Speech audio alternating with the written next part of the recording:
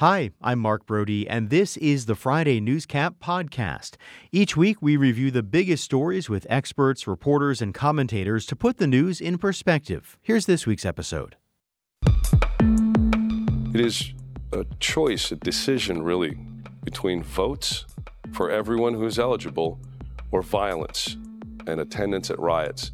I was there to deliver an evidence book to two congressional members of my constitutionally elected congressional caucus so that they had the information that they needed to have in the well of the Senate when they went to argue for a question in controversy.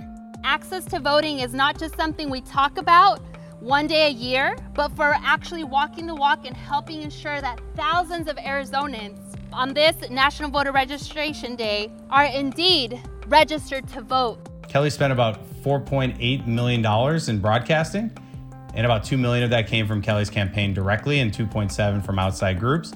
Masters was only able to spend $1.85 million, all of which came from outside groups. Maybe Adam Silver, the commissioner, looked at it and said, I'm going to stand up here and take a lot of criticism that this isn't harsh enough, but I know what the end result is going to be in a short period of time. I do believe that that is out there. And with me to talk about the Secretary of State debate last night, spending in the U.S. Senate race, and much more are Marcus Dellartino of First Strategic. Hey, Marcus. Good morning. And congratulations on your first show. Thank you very much. And attorney Tom Ryan. Tom, good to have you as well. Oh, thank you. And yes, congratulations. Looking forward to this. Many thanks. It is not the same without Steve here, though, I will say. So, true that. Marcus, let's start with the debate last night. And it was 30 minutes, which some people, I think, probably thought was maybe enough, given some of the discussion. Was it a surprise with how much of a debate for an election in 2022 was spent talking about an election in 2020? Well, first of all, let me say I'm mad at you for making me watch that because that's 30 minutes of my life I won't get back. Sorry. But man, there is no bigger contrast in candidates than that race alone. I will say that in the entire 30 minutes, unless there was a minute that I tuned out, the entire 30 minutes was taken up with the past election, not talking about reforms we would do moving forward. So I don't think anybody gained a thing from that debate. And certainly, I don't think most people were watching it. If you were undecided, you probably found 1,000 other things better to do with your time. But it was a slugfest. There is no doubt about it. I was amazed at their decorum. I mean, I really went into this thinking we might see a fist fight, and they addressed each other somewhat respectfully, even though they may have raised their voice a little bit. It was always Mr. Fincham and Mr. Fontes. And that was somewhat stunning to me, frankly. So is this where we are now, that anytime a debate does not devolve into an episode of Jerry Springer, we consider it a win? I think, yeah. I think you're on it. Well, so Tom, for a candidate like Adrian Fontes, how important is it strategically to remind, to Marcus's point, maybe not a ton of people were watching, but for those people who were watching, just keep saying January 6th, Donald Trump, insurrection over and over again? Well, I do agree with Marcus that it was surprisingly respectful with each other. What I disagree with is I do think there were things that we learned from that. And for example, Ted Simmons asked some very straightforward questions about January 6th to Fincham, and he refused to answer them. His comment that I was delivering a book of evidence to the well of the Senate, dude, that is not how or where or when you would deliver this book of evidence. He admitted basically on air that he was a mule, the thing that he criticizes all the time. But he knew he was going to be in for a tough time. That's why he limited the debate to a half hour, and then rushed over to Alexi's for a little happy hour over to Alexi's downtown Phoenix. But here's what I learned from it. There is and I think Marcus is correct. There's a sincere and obvious difference in style, a contrast in style. And Fontes is talking about what can we do to make it better. Fincham wants to go back and talk about the 2020 election. That's not helpful. Well, Marcus, one thing we did learn was that Mark Fincham had a conversation with DOJ about his activities leading up to and on January 6th. Is that significant in this race at all, or just maybe kind of okay? I thought it was significant that he revealed he had been interviewed And I'm not too sure. Maybe everybody knew that before, and I had missed that point. But it's certainly been a point of contention of whether he was going to get interviewed. And I think we knew he had been subpoenaed. And let's remind everybody, Tom's the real lawyer on here, so I will defer. I'll defer to him. But I think that was, he cast it, certainly in a positive light, that he was a witness, and they were interviewing him as such. I think that there's been a whole cast of characters that have been interviewed and subpoenaed by J6 and by DOJ, and I think that as people get interviewed, they're throwing other people under the bus, and I think we're seeing a lot of that happen in Arizona, certainly. So, Tom, as the actual lawyer, is this significant? Well, actually, yes, it is significant that he got interviewed. His trying to spin it as, well, there's nothing wrong with me being there when the bank robbery is going down and having this book of evidence. That reminded me of, or made me think of, hey, there's nothing wrong with me being in a bank with a nylon stocking over my head and something that looks like a gun in my hand. That's not illegal. That's what it came off as. But it is significant because he's running for the job of protecting elections.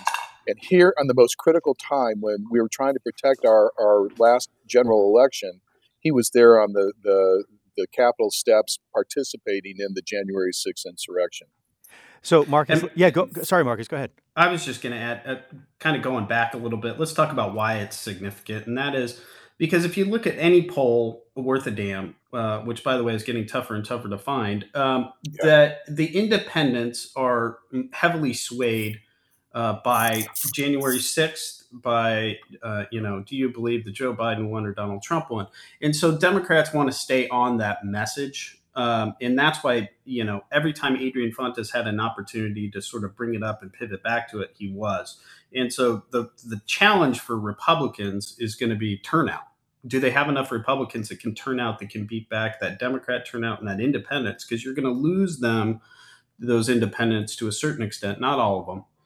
Certainly, it's not a homogeneous crowd, but you're going to lose a lot of them on that argument alone. Can I ask Marcus a quick question on that? Because I think that's a great point. Sure. Marcus, in the old days, Marcus, you ran to your base on the right or the left if you're a Republican or a Democrat because there was a small independent group. But now that we have a much larger independent group, it's literally a third of the Arizona voting populace now. The idea of run to your base and then come back to the center doesn't seem to be so effective anymore. People are much more in tune to how you ran when you were running in the primary. What do you think? I think, great point. Independents are exploding in growth while the other parties occasionally, struggle depending on what the dynamic is out there. But it's a legitimate third party. The thing about the independents, though, is most people just look at them as one sort of group that just doesn't have their mind made up one way or the other. And that's not necessarily true. There's a segment of the independents that actually believe that the Republican Party isn't conservative enough. There is a segment of the independents that think the Democratic Party isn't liberal enough. So pinning them down to sort of one message point isn't fair. But in this particular case, there's a significant chunk of those independents that I would categorize as mostly like truly independent, right? That are having not a great reaction to this, to wanting to debate what happened back in 2020.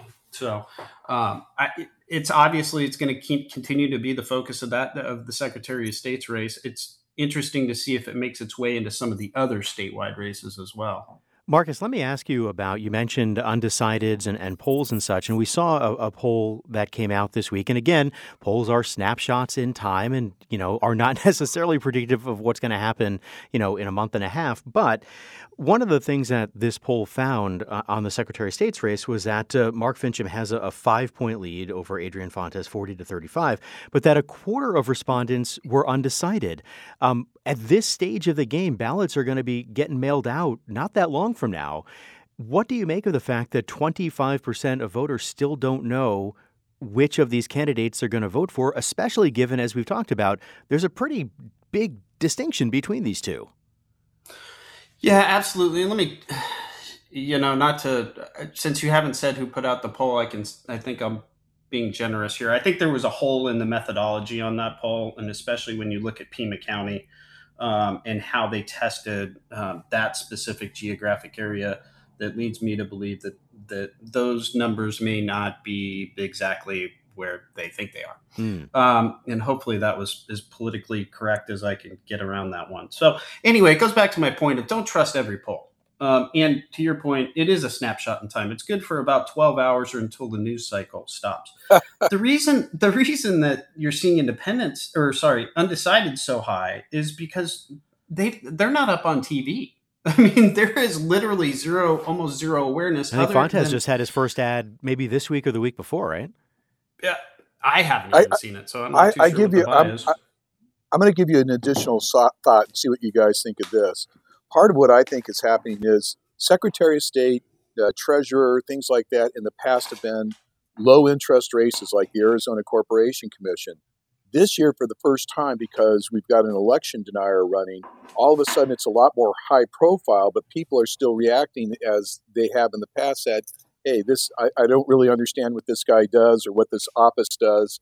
And so they really haven't been able to make up their mind because of that. That's my interpretation of why there's a high number of undecideds, because it's not the same. If you go look at, for example, the Masters Kelly race, or you go look at the Lake and Hobbs race, there aren't that many undecideds as there are in the lower races.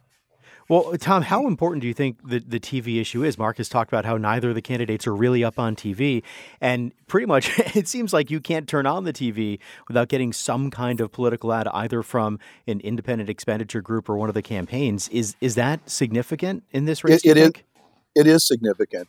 Although I will tell you one thing: if you guys remember the Prop 123 election, where the Chamber of Commerce dumped in like $10 million.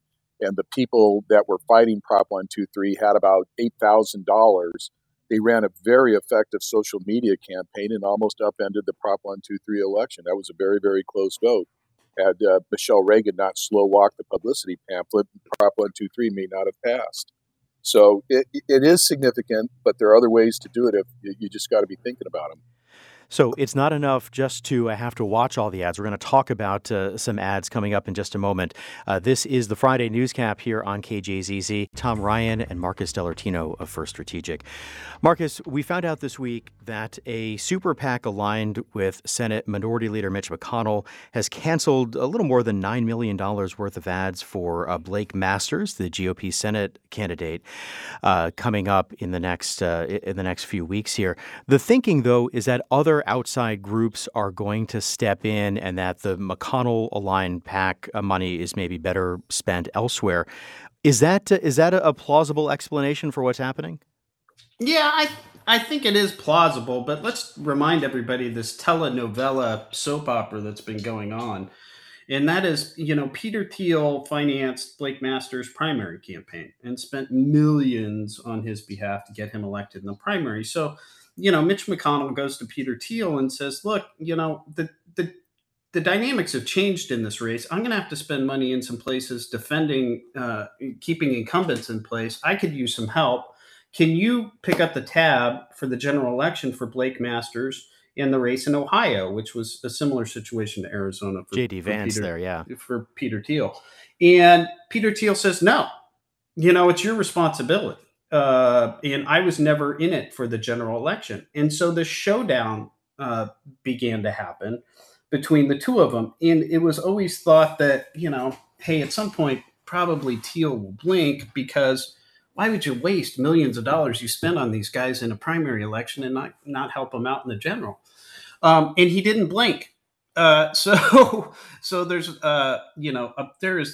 there's everybody knows there's plenty of special interest money to go around.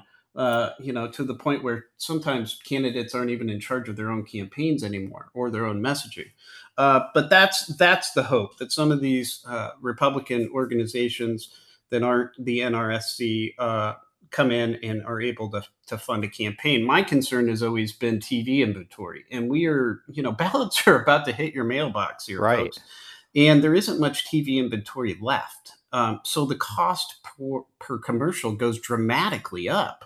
For these guys who, if somebody's going to come in and pay it, they're not going to get as much good stuff as they would have if they were buying up 6 months ago. Well, and Tom, with Mark Kelly, we hear constantly how he raises presidential levels of money.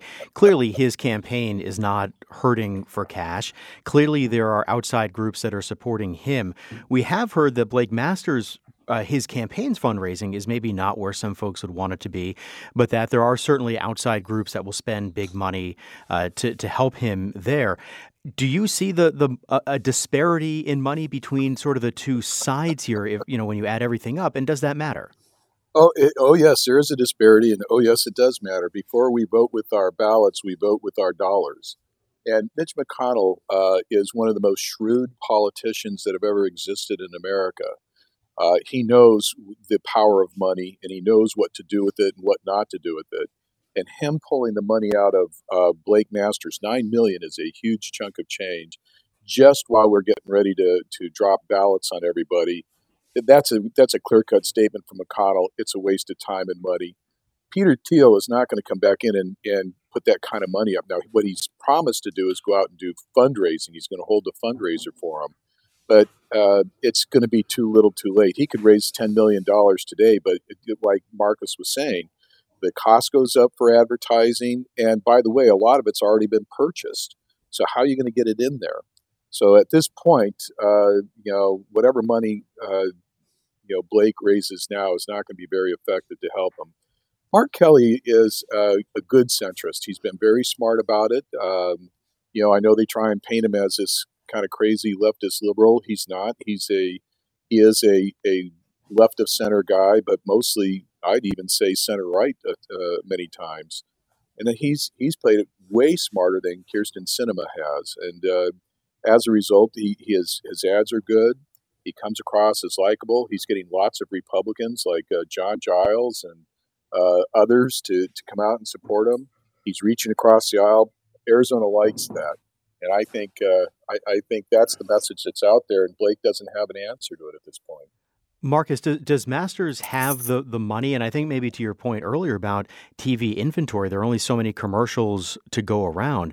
Does he have the time and the money and the availability to get his message out and overtake Kelly? Ballots are once again about to hit mailboxes. Here's what is just mind-racking for me, and that is there was one issue for every campaign that's ever been invented. Your number one issue from the day one is, how am I going to be able to raise the amount of money I need to win? That is your first thing you sit down and figure out, right? That was never supposed to be an issue in this race. It was going to be about pure message because, to Tom's point, Mark Kelly is an unbelievably fantastic fundraiser.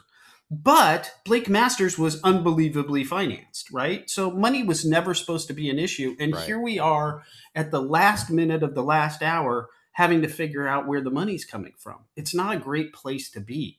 And I think when you look at that race, you'll see the undecideds are really small compared to these down ballot races. So you really you don't have to conduct a good campaign at that point. You have to conduct a flawless campaign because you have to pick up some distance. And with ballots coming out next week, or a little bit more than next week, more than that, yeah. We're running out of time, and what we're seeing from the voters is on these top ticket races, our mind is made up, and we can't wait to get our ballot in.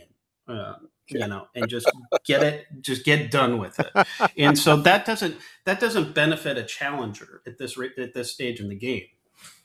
So, Marcus, go ahead, Tom. One thing I think that Kelly has done that Blake Masters will never be able to do. The Kelly campaign went back and found all these great video clips of Blake saying all sorts of weird, wacko things about the Unabomber and American military generals and things like that.